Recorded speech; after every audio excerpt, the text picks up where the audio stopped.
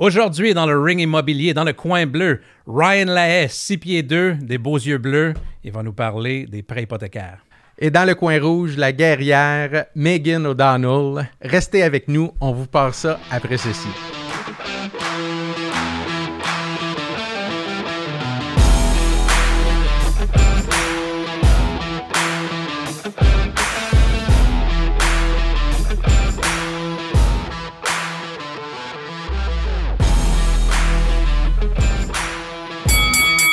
All right, bienvenue dans le ring immobilier avec mon co-animateur Jean-Sébastien Boiteau.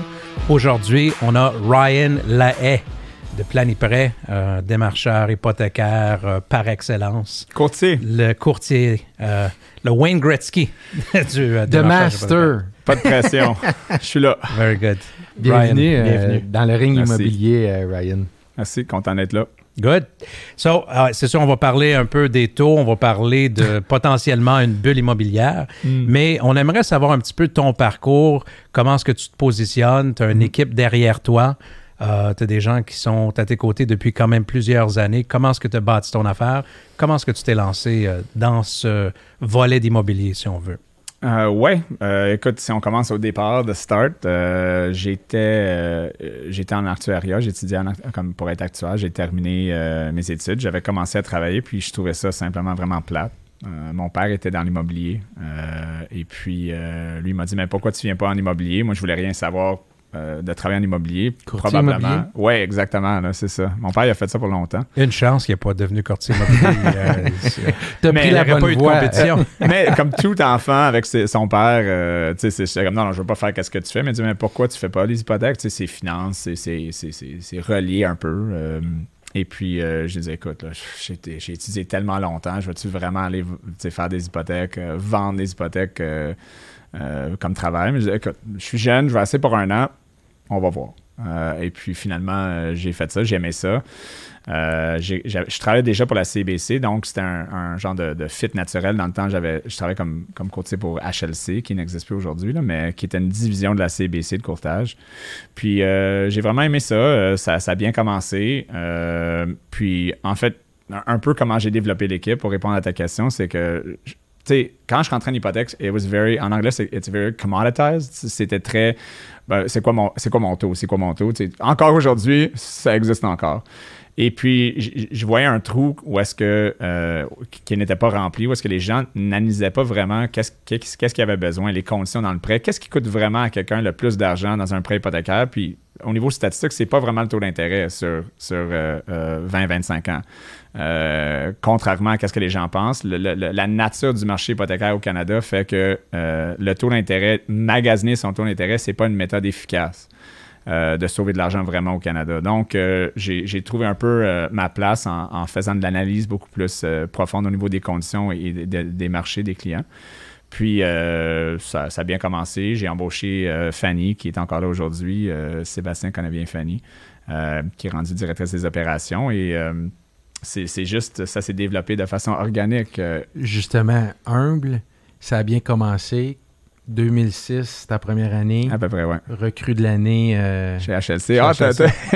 You Googled me. Il fait toujours ses recherches. On te teste, là. Donc, c'est ça. Ça a bien commencé la première année. Puis, de là, on a juste continué à faire du bon travail. Travailler fort, puis ça s'est développé naturellement. Il y a d'autres personnes qui voulaient se joindre, d'apprendre à faire le travail de la même façon. J'ai partagé de la façon qu'on travaillait. En 2010, un monsieur Gilles Bouillon est venu me chercher pour se joindre à Planiprêt, juste comme courtier dans le temps. Et puis ça a bien été. On était juste, je pense, 22, 23 courtiers quand je m'ai joint. On est plus que 200 aujourd'hui. Et puis, là, je ne sais pas la date exacte que je suis devenu actionnaire, mais il y avait je pense que ça fait 5 ans à peu près. Ça fait 5 ans. Oui, ça fait 5 ans. Je te le confirme. Okay. Merci. C'est bien. Mais c'est ça. Et puis maintenant, je suis content de faire partie des actionnaires de Planiprêt, de pousser, d'accroître la compagnie et de continuer à accroître ma division qui est le groupe RLH. Là. Donc, encore très organique. On veut vraiment pas grossir, juste vraiment faire du bon travail, un courtier à la fois. Vous êtes à travers le Québec, là, ce qu'on dit. Oui, Groupe RLH est au Québec. Et puis, Planiprêt, on en fait en Ontario et dans l'Ouest canadien aussi, oui, exact. Avez-vous idée de traverser... Si ça l'arrive, oui. Encore une fois, moi, j'ai toujours la pensée que grossir une entreprise, en anglais, on dit « the smallest viable market ». Donc le marché le plus viable possible, le plus petit possible, puis de prendre ça, de rendre ces gens-là des ambassadeurs pour que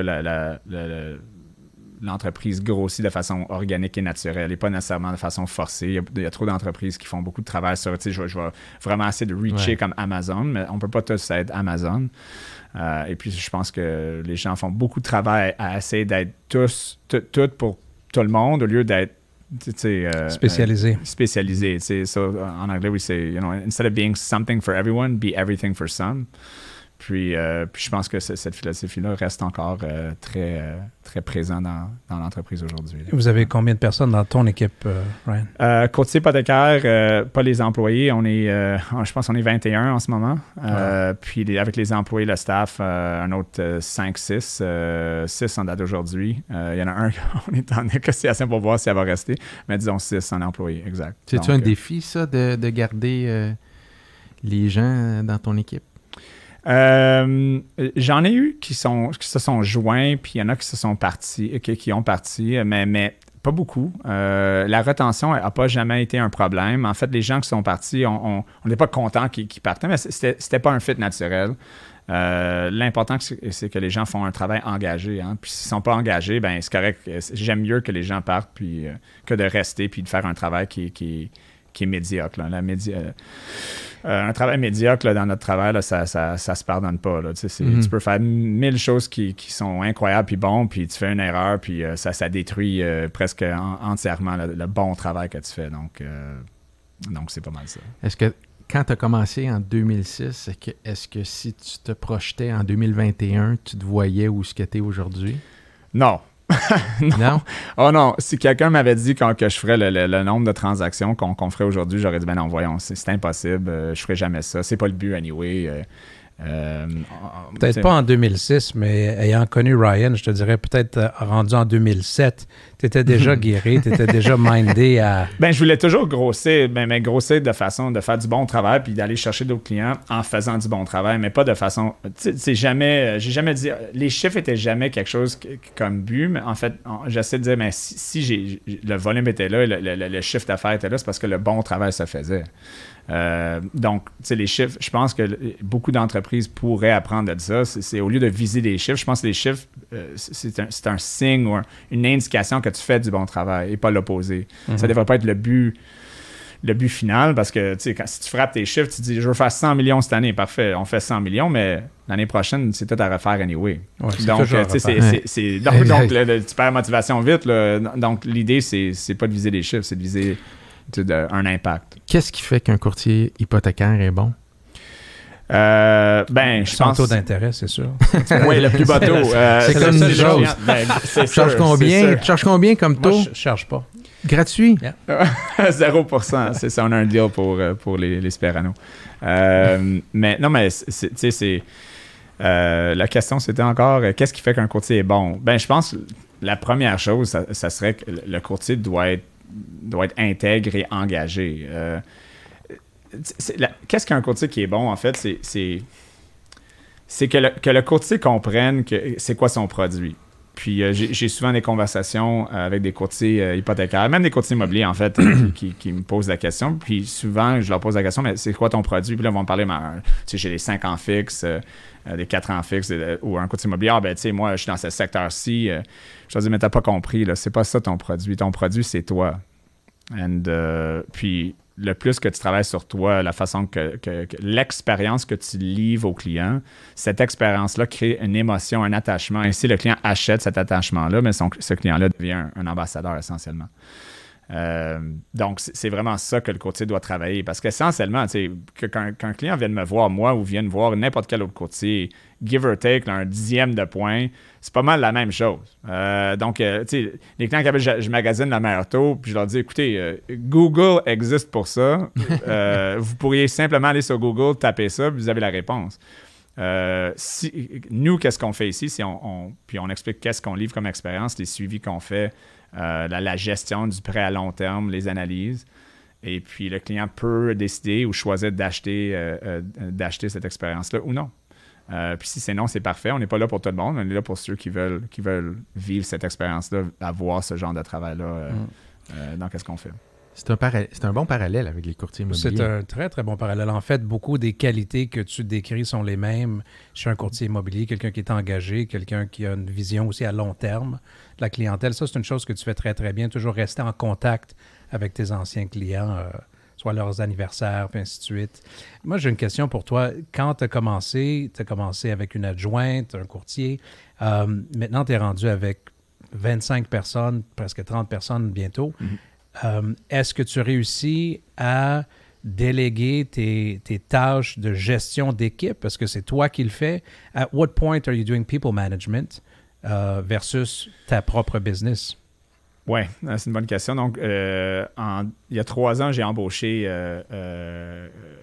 un individu. Là. C'est Dimitri, son nom c'est Dimitri Rougas. Puis aujourd'hui, il va devenir partenaire dans l'entreprise le 1er août cette année. Est-ce qu'il le sait ou il l'apprend direct? Non, il le sait. Ouais. Dimitri, you're in. Non, il le sait.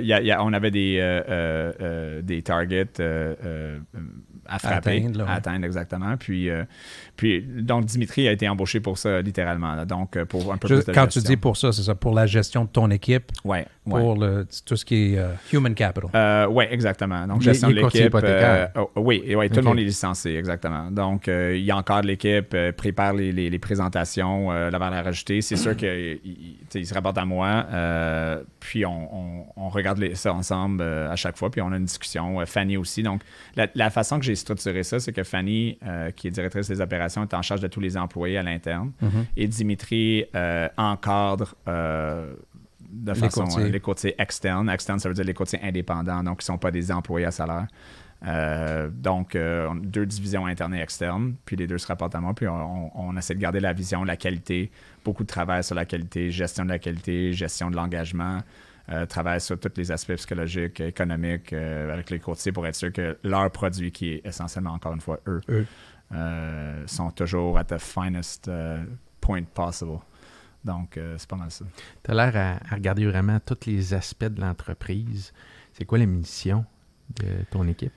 La mission, c'est d'avoir un impact sur le plus de gens possible, de montrer que la gestion du passif est tout aussi importante que la gestion de l'actif. Puis je pense que les gens qui font l'hypothèque, encore aujourd'hui, la vaste majorité des gens vont choisir leur prêt à l'intérieur de 15, 20, 30 minutes. C'est 300, 400, 500 000, maintenant 1 million et plus avec l'augmentation de l'immobilier. Puis ça reste que l'hypothèque, il reste quelque chose que les gens font rapidement. On dit, OK, je vais prendre le meilleur 5 ans fixe. Ça, c'est le meilleur taux. Excellent, parfait, je suis content. Puis on signe. Puis il y a des questions très importantes qui n'ont pas été gérées. Puis on ne va pas toucher sur toutes les questions aujourd'hui, là, mais le point, c'est que les gens vont faire 2, 3, 4, 5 heures de choisir avec leur conseiller financier comment maximiser leur REER à chaque année, mais leur prêt de 800 000 ça va être fait en 30 minutes.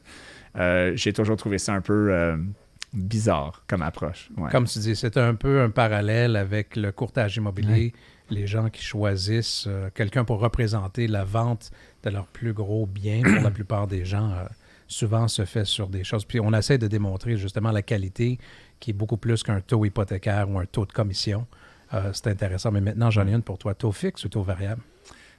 Moi, j'y vais avec les statistiques. Donc, quand je fais des recommandations, les statistiques démontrent que le taux variable, en vaste majorité du temps, est plus rentable. Ça ne veut pas dire de choisir un taux variable à chaque fois. Il faut mesurer où est-ce que le marché s'en va à chaque fois, comprendre qu'est-ce qui est le marché hypothécaire, donc qu'est-ce qui influence les taux fixes. C'est tout ce qui est les obligations canadiennes. Puis qu'est-ce qui influence les taux variables, c'est la politique monétaire de la Banque du Canada. Je challenge beaucoup de courtiers, de conseillers hypothécaires, de dire, est-ce que vous avez lu le dernier politique monétaire de la Banque du Canada? Ça a été, ils en émettent plusieurs par année. Puis la plupart me regardent comme, ben voyons, de quoi tu parles? Pourquoi je lirais ça? Je suis capable de, j'ai ma fiche de taux. Le client m'appelle, il veut un 5 ans fixe. Je lui donne le meilleur taux que je peux. Puis, so it's a question of decommoditizing what is commoditized right now. Puis, mais je pense que tu as réussi à faire ça par ton positionnement, tu te fais une approche un peu d'actuaire au travail, de démarcheur hypothécaire. Puis ça a toujours été une façon que moi, je t'ai vendu à nos clients. Tu sais, this guy, c'est pas juste un vendeur de taux. Il prend le temps de bien analyser son produit puis bien pouvoir vous expliquer. Pour certaines personnes, c'est pas important. Hein. Ils veulent le meilleur taux rapidement. Puis c'est correct. Mais pour d'autres, oui, exactement. Puis je leur dis tout de suite, c'est d'avoir une conversation honnête avec le client pour dire, écoute, qu'est-ce que tu veux? Voici qu'est-ce que moi je représente. Puis s'il dit, mais là, moi, je ne suis pas intéressé à ça, mais aucun problème. Il n'y a pas de problème. Il y a vraiment des bonnes compagnies qui existent qui sont très bons à livrer un taux rapide, une réponse extrêmement rapide juste pour le taux d'intérêt.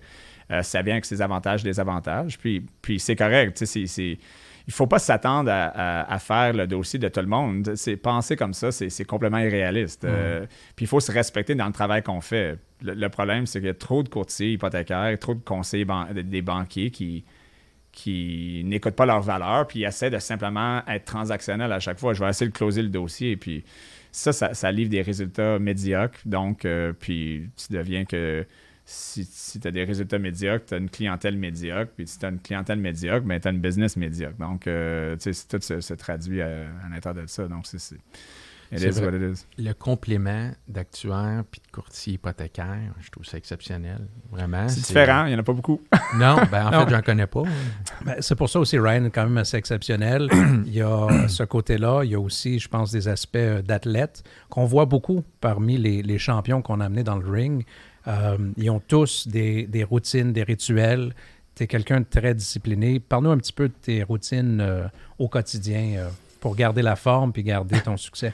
Oui, c'est sûr que être capable de survivre au volume qu'on fait, au rythme que je fais depuis des années, j'ai réalisé rapidement que ça ne marcherait pas. Là, j'ai 40 ans, j'ai eu 40 ans cette année. Félicitations, Ryan.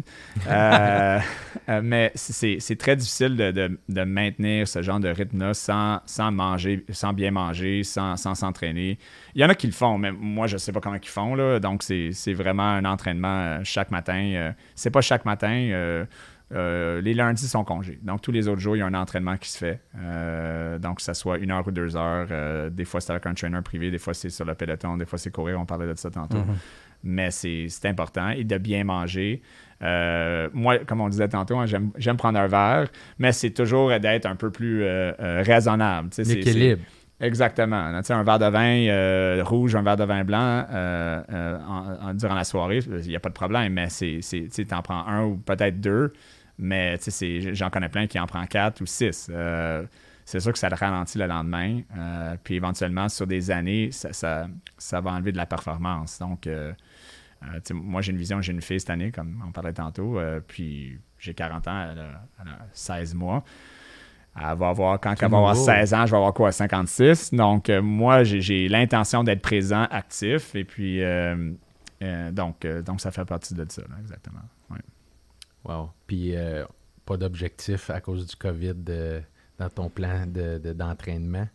Bien, j'avais un objectif de courir, de faire un Ironman, mais là, c'est reporté. C'était reporté l'année passée, ça s'est reporté encore cette année. Je continue l'entraînement.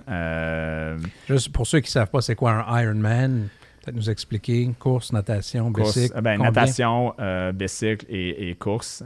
Combien de... C'est 180 km de bike, un marathon, 42 km. Puis la course, je pense que c'est pas la course, la nage, 3,8 km de nage. La nage en premier. Ouais. Le bike. 180 km de bike. Mm-hmm. Ouais. Puis après ça, 42 km de course. Un marathon. Ouais, exactement. Donc, c'est pas pour tout le monde. Fait que ça, tu fais ça une fois par semaine, c'est ça? Non, ouais, c'est ça, non. Non, une fois par année, ça serait assez. J'ai pas le temps. Il y en a, je connais, en fait, il y a peut-être, il y a 2 courtiers immobiliers qui je pense que c'est des jumeaux, là. Je sais pas si vous savez c'est qui. J'ai entendu qu'eux autres, ils font comme 2-3 par année, là. Honnêtement, je sais pas comment ils font, là. Comme déjà là, juste le but d'en faire un. La première des choses, ils sont pas mariés puis ils n'ont pas d'enfants. C'est sûr. Déjà là, c'est ça.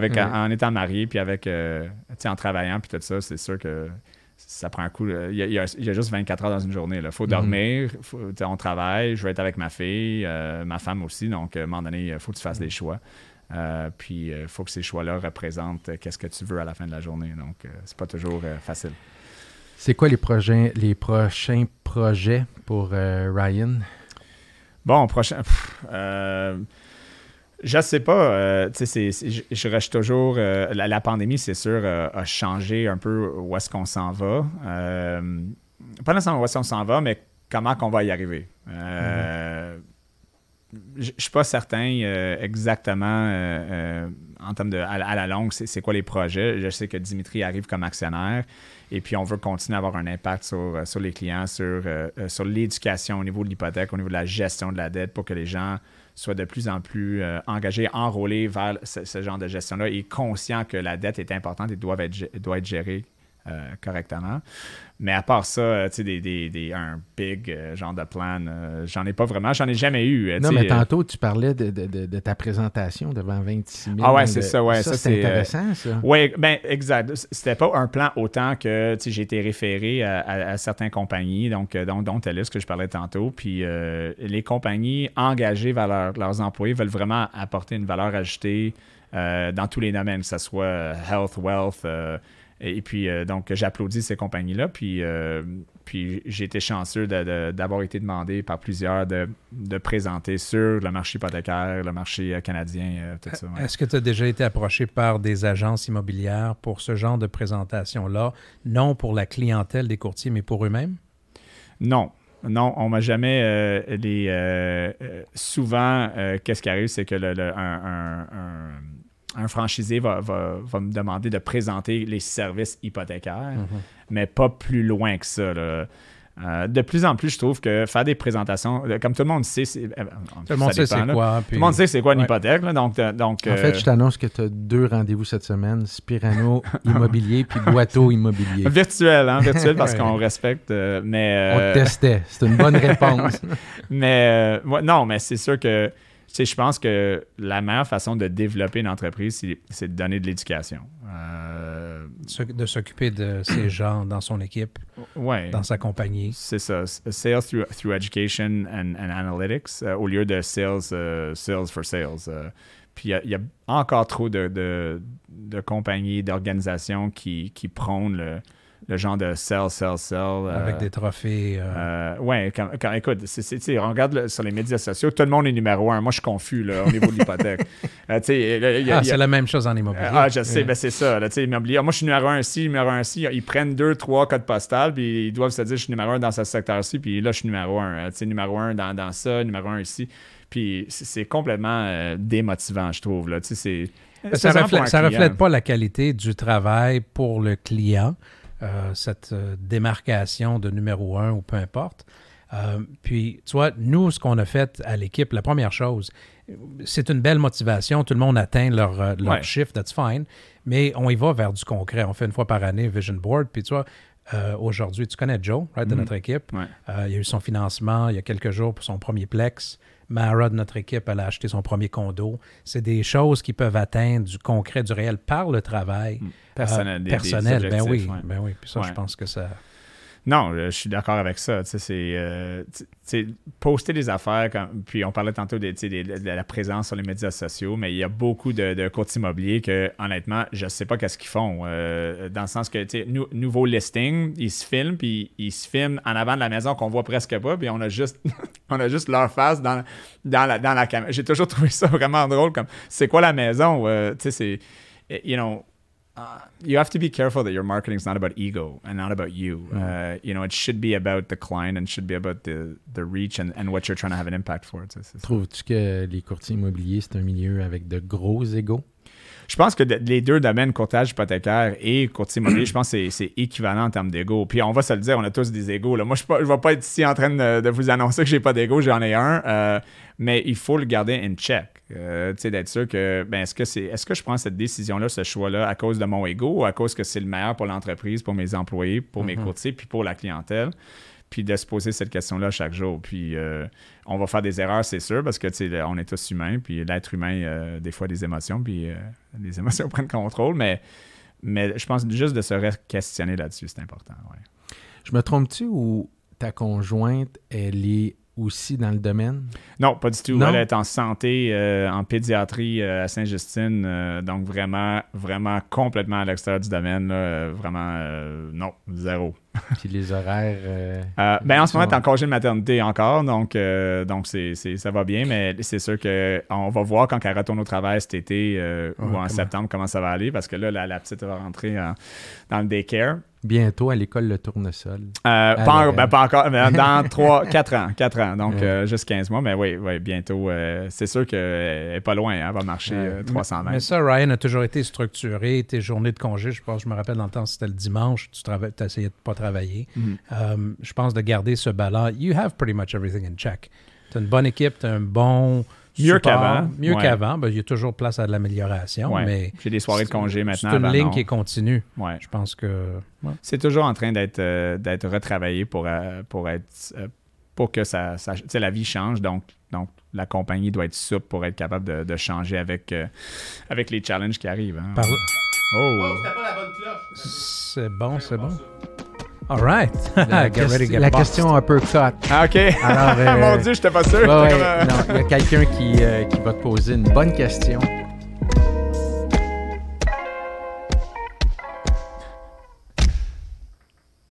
Bonjour Ryan, je suis Hugo Martin, avocat et animateur du balado Questions de preuve. Félicitations pour ton parcours.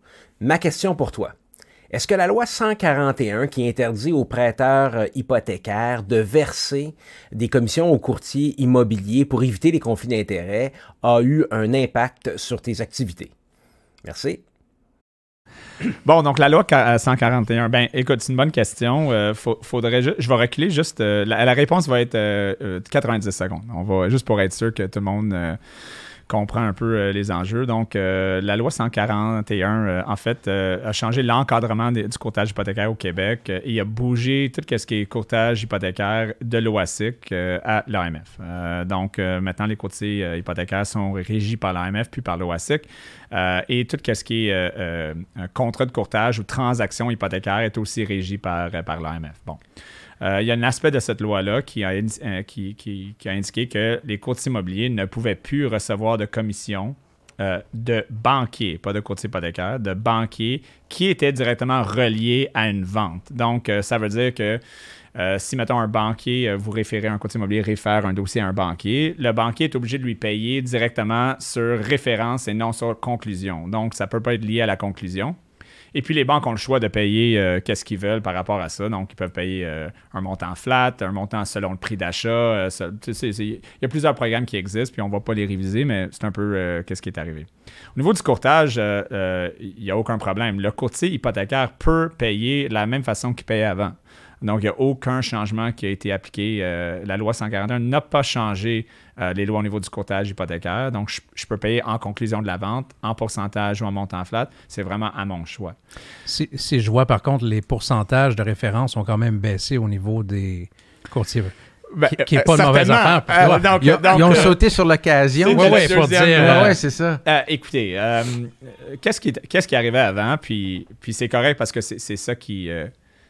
c'était beau. Ouais. Should we duck? It's coming.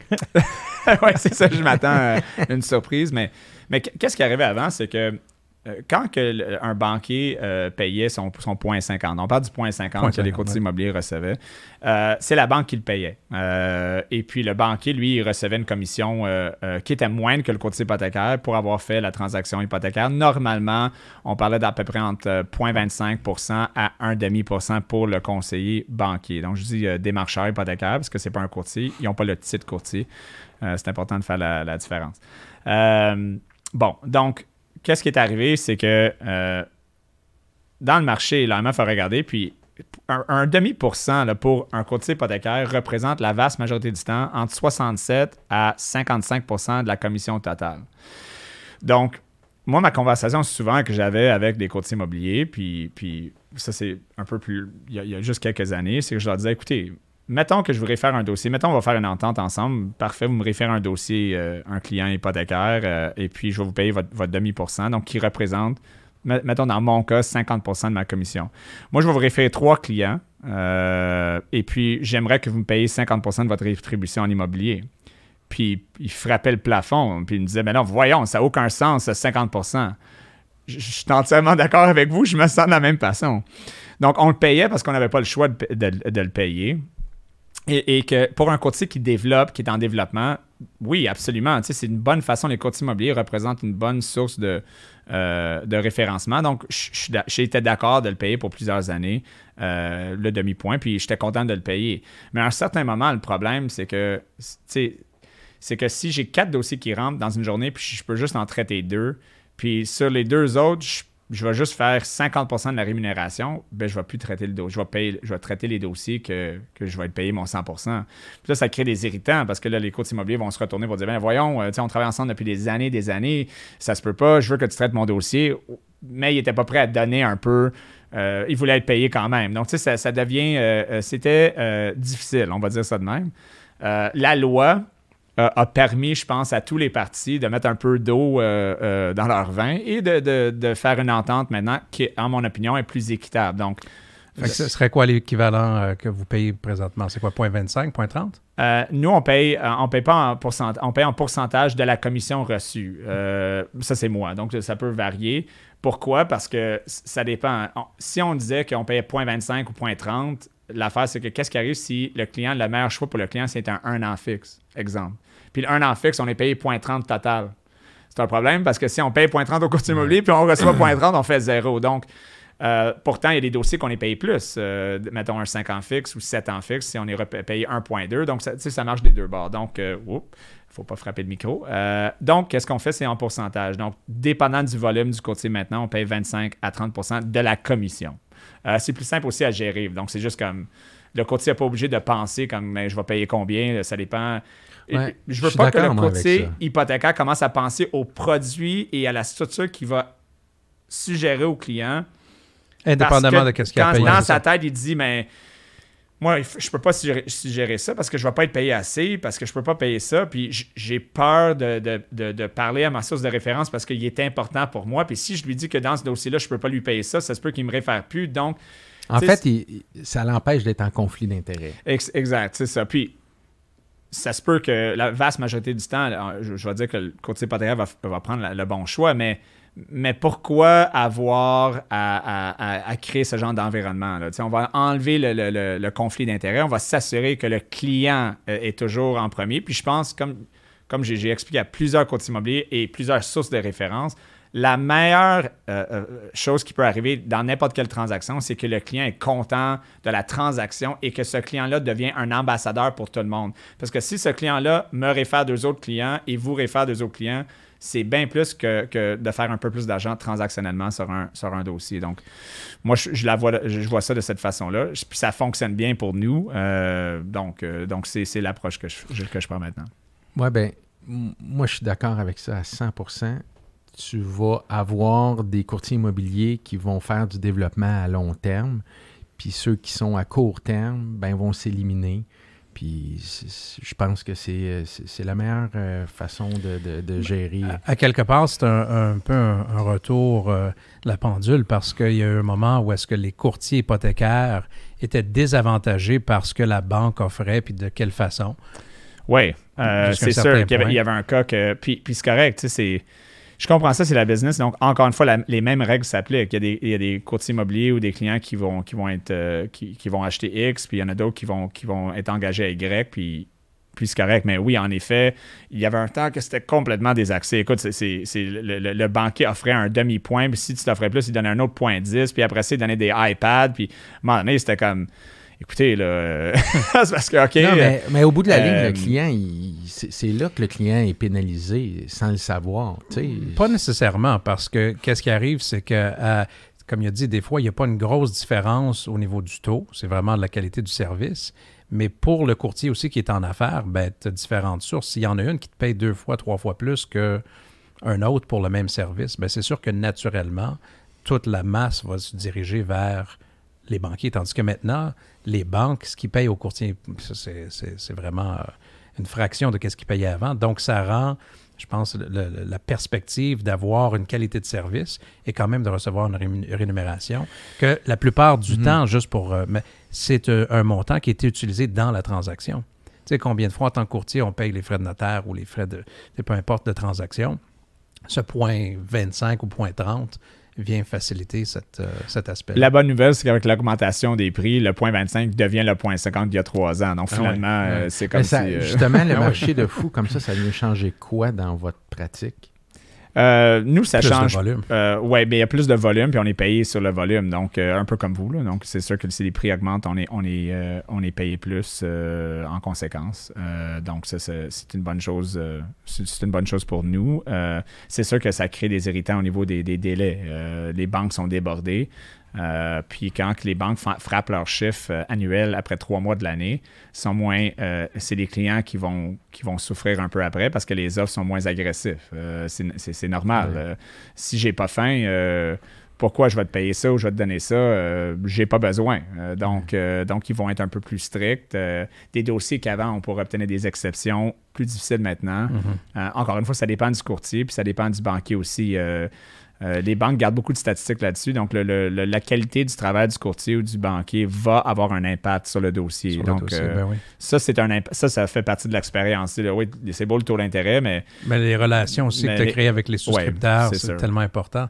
Et depuis, en fait, on a commencé à peu près dans le même temps.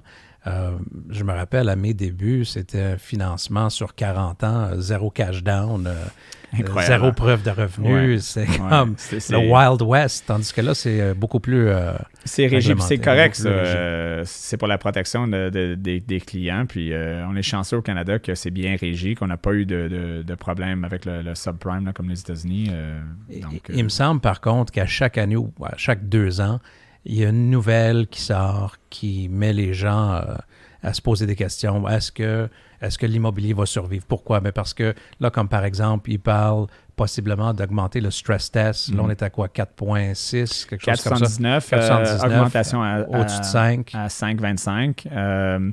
Encore une fois, pour des dossiers non assurables. Donc ça, c'est juste pour des achats en d'1 million, qui est tous les achats en ces temps-ci, mais des achats en haut d'1 million et des refinancements. Donc, des gens qui achèteraient avec moins d'1 million, avec moins que 20% de mise de fonds, ça ne serait pas applicable.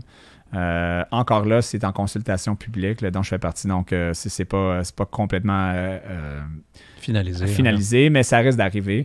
Est-ce que ça risque, par contre, de changer la donne?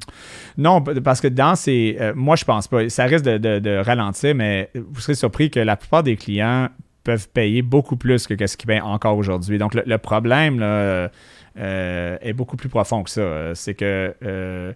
vous voyez qu'avant, c'est drôle, il y a une couple d'années, on disait qu'avec le 4,79, parce qu'on ne calcule plus sur le taux contractuel, ça va détruire le marché, ça fait juste quelques années. Puis là, les prix sont 46% à la hausse pan-canadien au niveau du CREA, puis depuis avril 2020, puis les gens achètent quand même, puis le marché est en feu. Donc clairement, le 4,79 n'était pas si intense.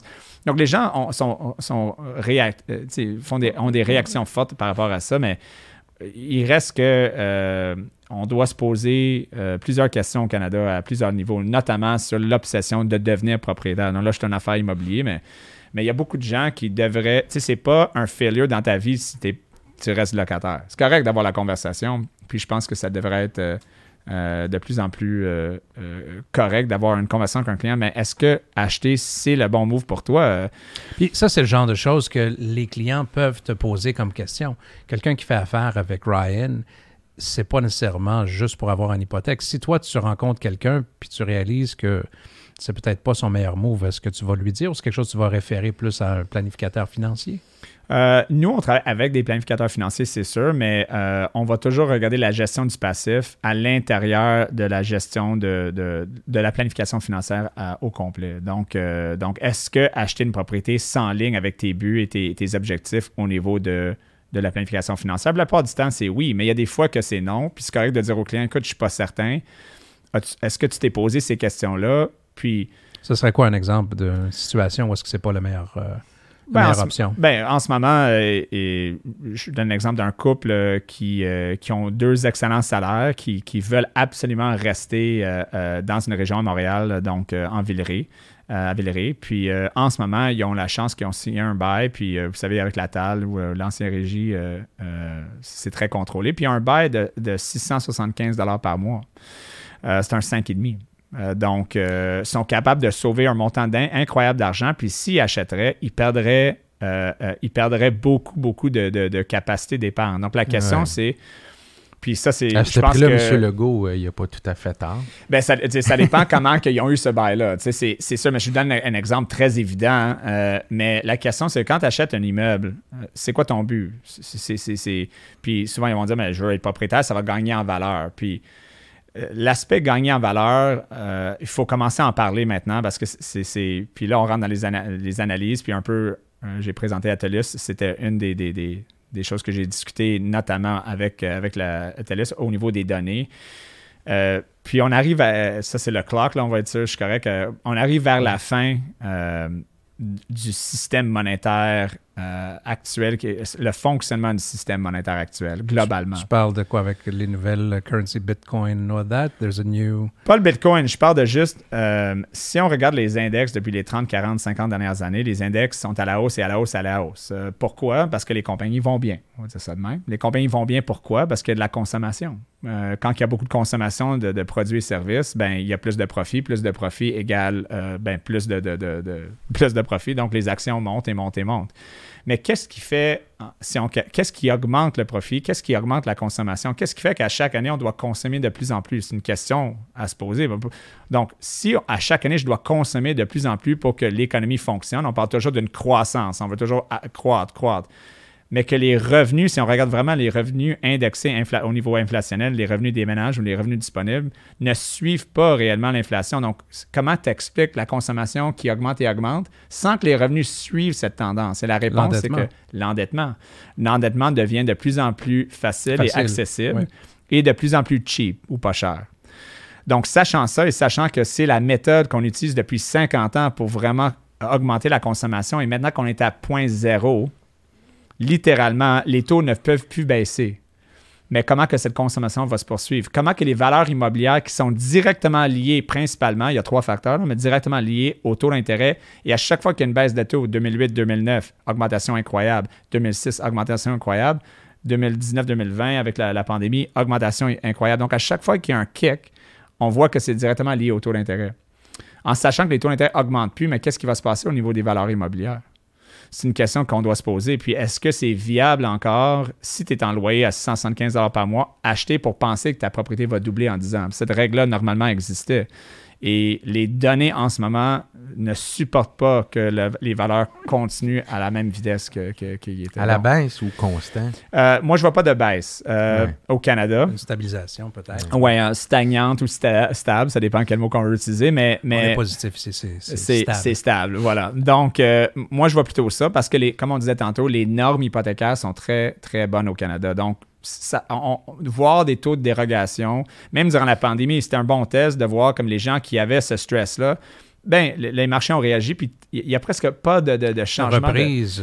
Presque rien, exactement. Donc, on voit que même dans les périodes difficiles, les Canadiens sont engagés à payer leurs prêts hypothécaires. Donc, même s'il y avait une légère baisse ou une petite augmentation, on a quand même un marché très en santé. Donc, je ne vois pas des baisses. Je vois un marché qui pourrait être stagnant pour une longue période parce que les 2 autres facteurs qui font augmenter l'immobilier, c'est la migration internationale. Donc, on s'entend après la pandémie, ça va être les corridors de sécurité, comment ils vont faire ça, compliqué.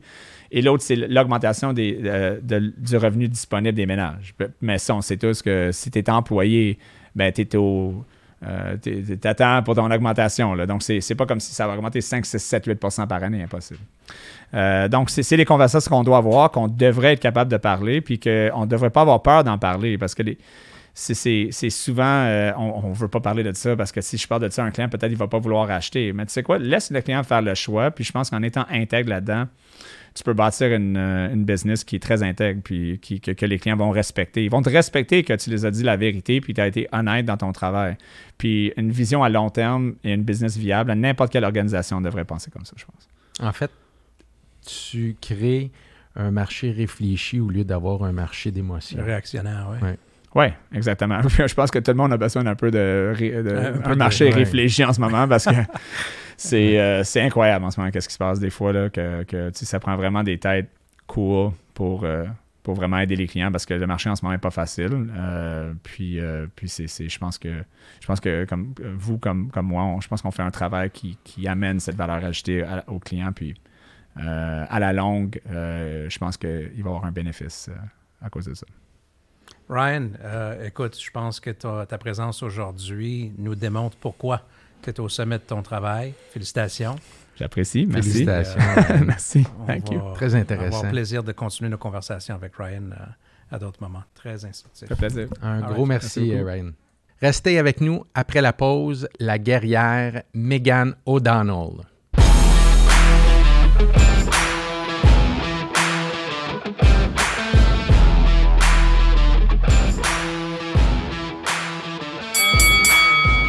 Ça va bien, Ça va, Megan? merci, oui, merci. Megan fait partie de l'équipe Boiteau Immobilier, Félicitations. une Merci. vraie guerrière qui a commencé dans l'immobilier en quelle année? 2008. 2008. Oui. Oh, wow, OK. Oui. Ouais.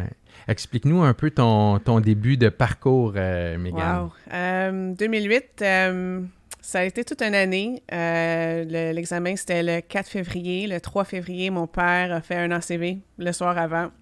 Fait qu'il a fallu que j'écrive l'examen le jour après. Puis je commençais avec une équipe à Montréal. C'était un courtier qui cherchait quelqu'un pour l'aider. Fait que j'ai commencé à travailler, mais par contre, mon père était malade, puis il s'en est jamais revenu. Mais le point de l'histoire, c'est que j'ai trouvé ça vraiment cutthroat parce que le courtier avec qui je travaillais comprenait pas que j'avais besoin de prendre certains moments, de passer avec la famille, puis... Puis moi, j'étais rentrée dans l'immobilier pour que je puisse faire ce que je voulais. Là. Je voulais l'indépendance. J'avais fait du corpo, puis c'était vraiment pas pour moi. Puis avec ce courtier-là, ça a duré 3 mois.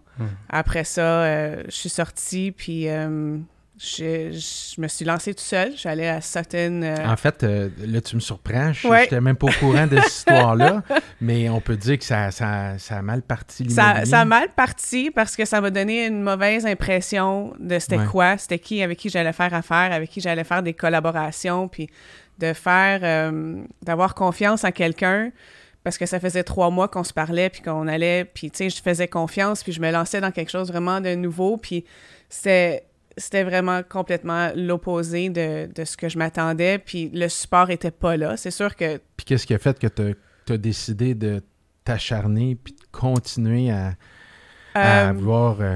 c'est l'histoire de ma vie. J'ai pas eu une vie très facile, mais j'ai une très bonne vie parce que je l'ai fait par moi-même. J'ai jamais eu... comment je pourrais dire? Ça n'a jamais été à long terme. J'ai toujours eu survival mode, puis ça n'a jamais été ça m'a jamais passé par la tête de dire « Ah, je le fais pas ». C'est comment est-ce que je vais le faire pour que ça fonctionne pour moi? Puis de laisser faire le noise qui est autour, c'est très difficile, mais c'est ça. Je me suis relancée toute seule. Puis là, j'ai commencé à spécialiser à NDG, à Westmount. Ça s'est bien passé. Puis en 2010, on parlait de mon nom tantôt. Tu sais, dans les télévisions en face de la bannière, là, fait que sur Sutton, fait que tu avais les personnes, les photos, puis les noms qui passaient. Puis un jour, je reçois un appel. C'est un propriétaire d'une compagnie de gestion de condos qui m'appelle. Il dit j'ai vu ton nom. Il dit, t'as vraiment un bon nom. Il dit, puis j'aimerais te rencontrer parce qu'on veut faire association avec un courtier pour nos copropriétaires dans nos condos quand ils cherchent quelqu'un à vendre. On aimerait que ça soit avec quelqu'un. Puis il dit, tu sais... Fait que j'ai dit, wow! Puis ça m'a ouvert une autre porte. Là, je suis rentrée dans la gestion de condos. Fait que j'ai fait ça pendant 2-3 ans. Puis après ça, j'ai une très bonne amie à moi, Marie Brossard, qui m'a appelée pour dire... Parce que là, j'étais rendue à 15 immeubles. Là, je gérais 15 immeubles, puis je faisais de l'immobilier sur le côté. Puis elle m'a vue, elle faisait une transaction dans l'immeuble, puis elle dit « Pourquoi tu viens pas? On va vendre des condos neufs. » Elle dit « J'ai quelque chose. » Fait que là, je me suis relancée dans quelque chose d'autre, puis j'ai commencé à faire du neuf avec elle. Oui, puis tu as fait des bâtisses. Oui, on a fait des grosses bâtisses. On a fait le Peterson, on a fait plusieurs. L'Aqua-Blue à Laval. Oui. Puis après le Peterson, là, tombée enceinte. J'ai eu un enfant. Puis après ça, puis à Montréal, c'est pas gros le montant de courtiers qui spécialisent dans le neuf. Ouais. C'est très petit, il y en a pas beaucoup. Puis j'ai eu la chance de recevoir un appel pour la Tour des Canadiens. Pour la Tour des Canadiens 2, fait que ça, c'était 2015. Puis c'était une drôle d'histoire, ça aussi. Je suis rentrée, je venais d'avoir... Ma fille, elle avait peut-être 15 mois. Puis je pouvais pas faire du temps plein. Puis quand je suis rentrée, je voulais tellement, tu sais, la position. Puis quand je suis rentrée, je me suis assise avec le VP du marketing. Puis il m'a dit, regarde, il dit, on t'aime vraiment. Il dit, mais le problème, c'est que j'ai juste une position temps partiel. Il dit, tu sais, ça irait-tu? Puis là, j'ai dit, ben là, c'est parfait. Fait que j'ai fait la tour 2 et la tour 3 pour Canderel. C'était vraiment une belle expérience. Après ça, c'est là où est-ce que aussi j'ai pris un autre tournant. Un autre tournant, parce que qu'est-ce qui arrive quand tu fais des projets, tu sors de là puis tu n'as plus rien. Tu n'as pas fait, tu n'as pas bâti. C'est sûr que oui, tu vas avoir une clientèle quand l'immeuble va monter, puis ça va être temps de vendre ou à louer. Mais la 2 n'était pas montée encore, on construisait la 3. Fait que je suis tombée à rien, puis il y a une opportunité qui m'est venue pour aller dans l'alimentation. Je suis rentrée dans l'alimentation pour un petit bout de temps, ça aussi. Puis ça n'a pas fonctionné. C'est là où est-ce que je suis retournée dans l'immobilier, puis je me suis rendue avec McGill Immobilier. Et puis, j'ai rencontré Marc. C'est là où est-ce que j'ai rencontré Marc Côté. Marc est un autre courtier. Oui. Salut. Puis c'est ça. Puis là, on allait commencer quelque chose. Puis je pense que le timing est arrivé que Boiteau avait contacté Marc. Puis là, Marc, il m'appelle un jour et il dit, tu peux pas croire, tu sais, qu'est-ce qui se passe? Il dit, on pensait de faire la Rive-Nord. Il dit, puis là, ben Boiteau Immobilier m'a appelé. Tu serais-tu intéressé? Je dis, vas-y, Marc, tu sais, faut foncer là-dedans. Puis d'un jour à l'autre, tu m'aurais demandé l'année passée si je serais ici. Jamais j'aurais dit, je suis rendue là, mais probablement dans la meilleure place de ma carrière, là, puis dans ma vie aussi à cause de ça. Là. C'est des décisions qu'on prend, puis... C'est un beau cheminement, un beau parcours. Oui. Il y a différents défis qui ont été surmontés. Ça, je pense que ça l'ajoute à ton expérience, qui est ultimement de la valeur ajoutée pour tes clients. Oui, puis à la fin de la journée, pour moi, ça a toujours été pareil dans n'importe quel domaine. C'est le service à la clientèle. C'est ça qui est le plus important. C'est pas... Oui, la vente, on veut faire de l'argent. On veut pas faire ça gratuitement non plus, là, mais je pense que c'est d'encadrer ton client, d'être capable de faire la décision éduquée, puis d'aller chercher ce qu'ils ont de besoin, sans que j'impose mes émotions. Puis ça, c'est très difficile, je trouve. De ne pas avoir une émotion dans une transaction, je trouve ça, c'est très difficile. Mais maintenant, avec l'âge, je le trouve beaucoup plus facile parce que je suis capable de me retirer. Mais il y a des années où est-ce que c'était très difficile, où est-ce que qu'est-ce que tu fais? C'est pas comme ça ou quoi que ce soit. Mais maintenant, je suis plus capable de me retirer. Là. Avec l'âge, on apprend beaucoup de choses. Ouais. D'ailleurs, Jean-Sébastien, avec beaucoup d'âge, il a appris beaucoup de choses. Il en manque pas une. Il en manque. Ping! C'est comment travailler avec Jean-Sébastien? C'est inspirant. Ça te donne le goût ou non, je recommence. Ça me donne l'inspiration ou le savoir que je peux tout faire. Il m'a appris quelque chose qui était très important, puis c'était quelque chose qui était très important, qui manquait un gros morceau pour moi dans ma carrière, c'est de voir les choses jusqu'au bout. C'est facile de commencer une transaction ou quoi que ce soit, puis ça fonctionne pas, puis tu lâches, puis tu passes à quelque chose d'autre. Mais je pense que de voir les choses jusqu'au bout, maintenant, ça m'a ramené tellement de fruits que sans ce morceau-là, j'aurais jamais...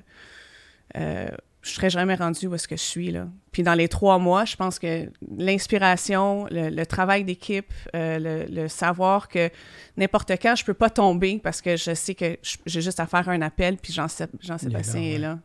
Oui, c'est un beau... Puis savoir que je peux pas tomber, je veux dire, c'est priceless, là. Mais je te renvoie la balle. Mégane est tu sais, je dis une guerrière, mais tellement ouverte à recevoir toute l'expérience, puis de le prendre, puis de le mettre en action. écoute, je pense que depuis que tu es rentré, tu n'as pas arrêté dans tes transactions, puis discipliné. Puis je pense qu'à l'heure où on se parle, hier, elle a closé une cliente.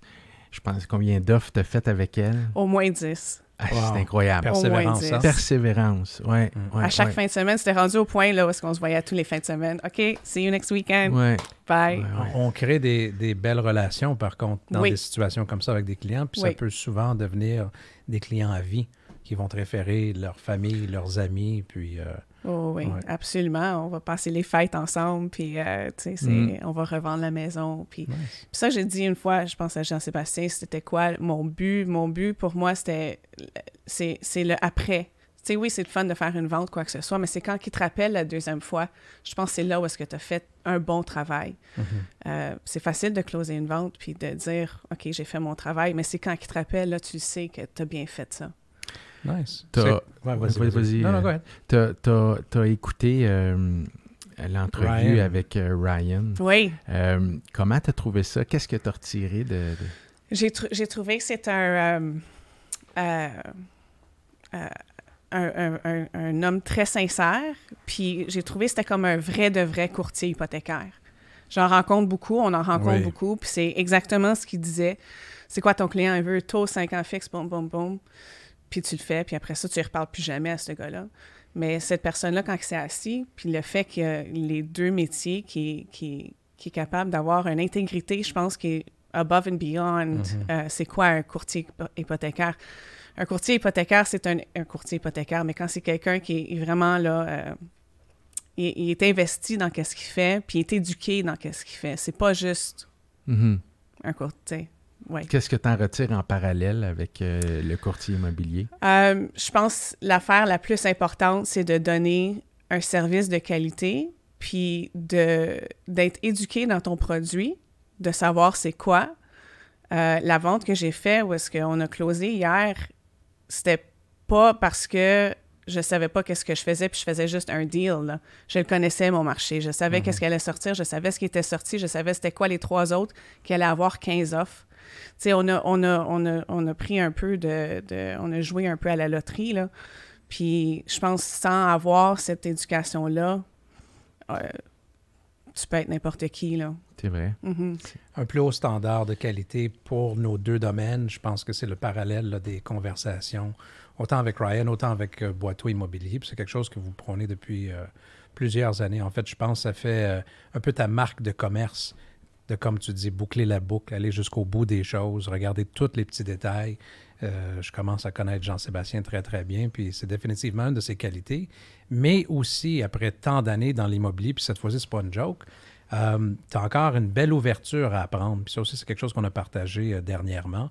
Puis chapeau, parce que des fois, quand on pense qu'on est rendu à quelque part, il y a moins d'ouverture, mais Jean-Sébastien a toujours de l'ouverture, fait que ça se dégage dans votre relation. Ce que je lui ai dit en tout temps, je comprends pas comment que mes appels, il les répond toujours comme s'il n'y avait rien d'autre à faire, tu sais. Je voulais pas te le dire, mais justement, il travaille pas beaucoup, fait que... Je pense pas que c'est le cas, puis c'est vraiment, pour moi, c'est tellement I don't know, je sais pas comment dire, mais ça m'inspire, j'espère, de pouvoir faire la même chose. Où que tu te vois dans 5 ans, Megan?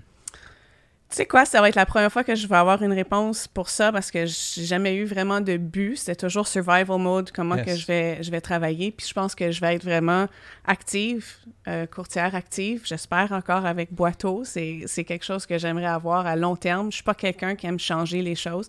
D'ailleurs, ma vie peut-être parle différemment, là, mais d'avoir quelque chose de stable, puis de faire partie d'une équipe, de faire partie de quelque chose. Je pense que c'est ça qui est important. Sure. Parce qu'en fait, le succès vient jamais seul. Non. Mais moi, je pourrais pas le faire seul, vraiment. Là. Ben, en fait, Megan, tu sais, t'es très humble.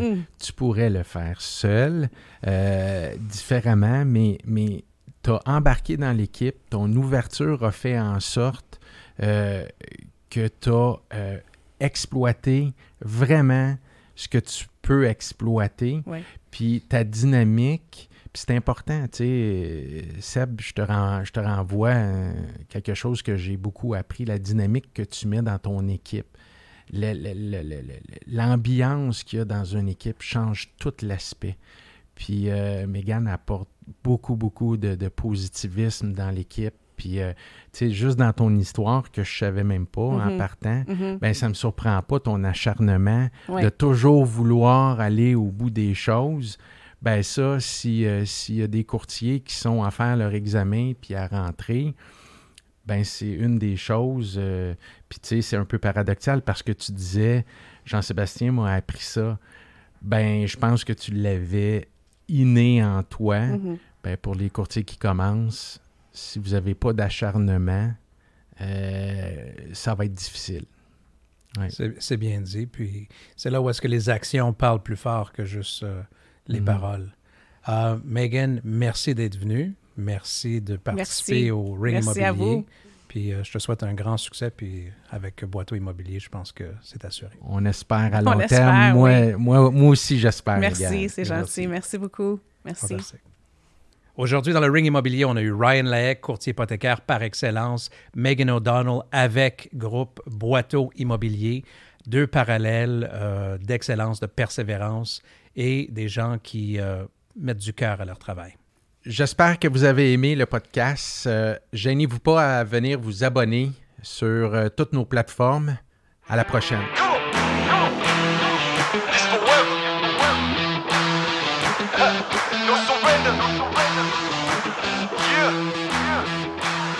You know that this right here, boy.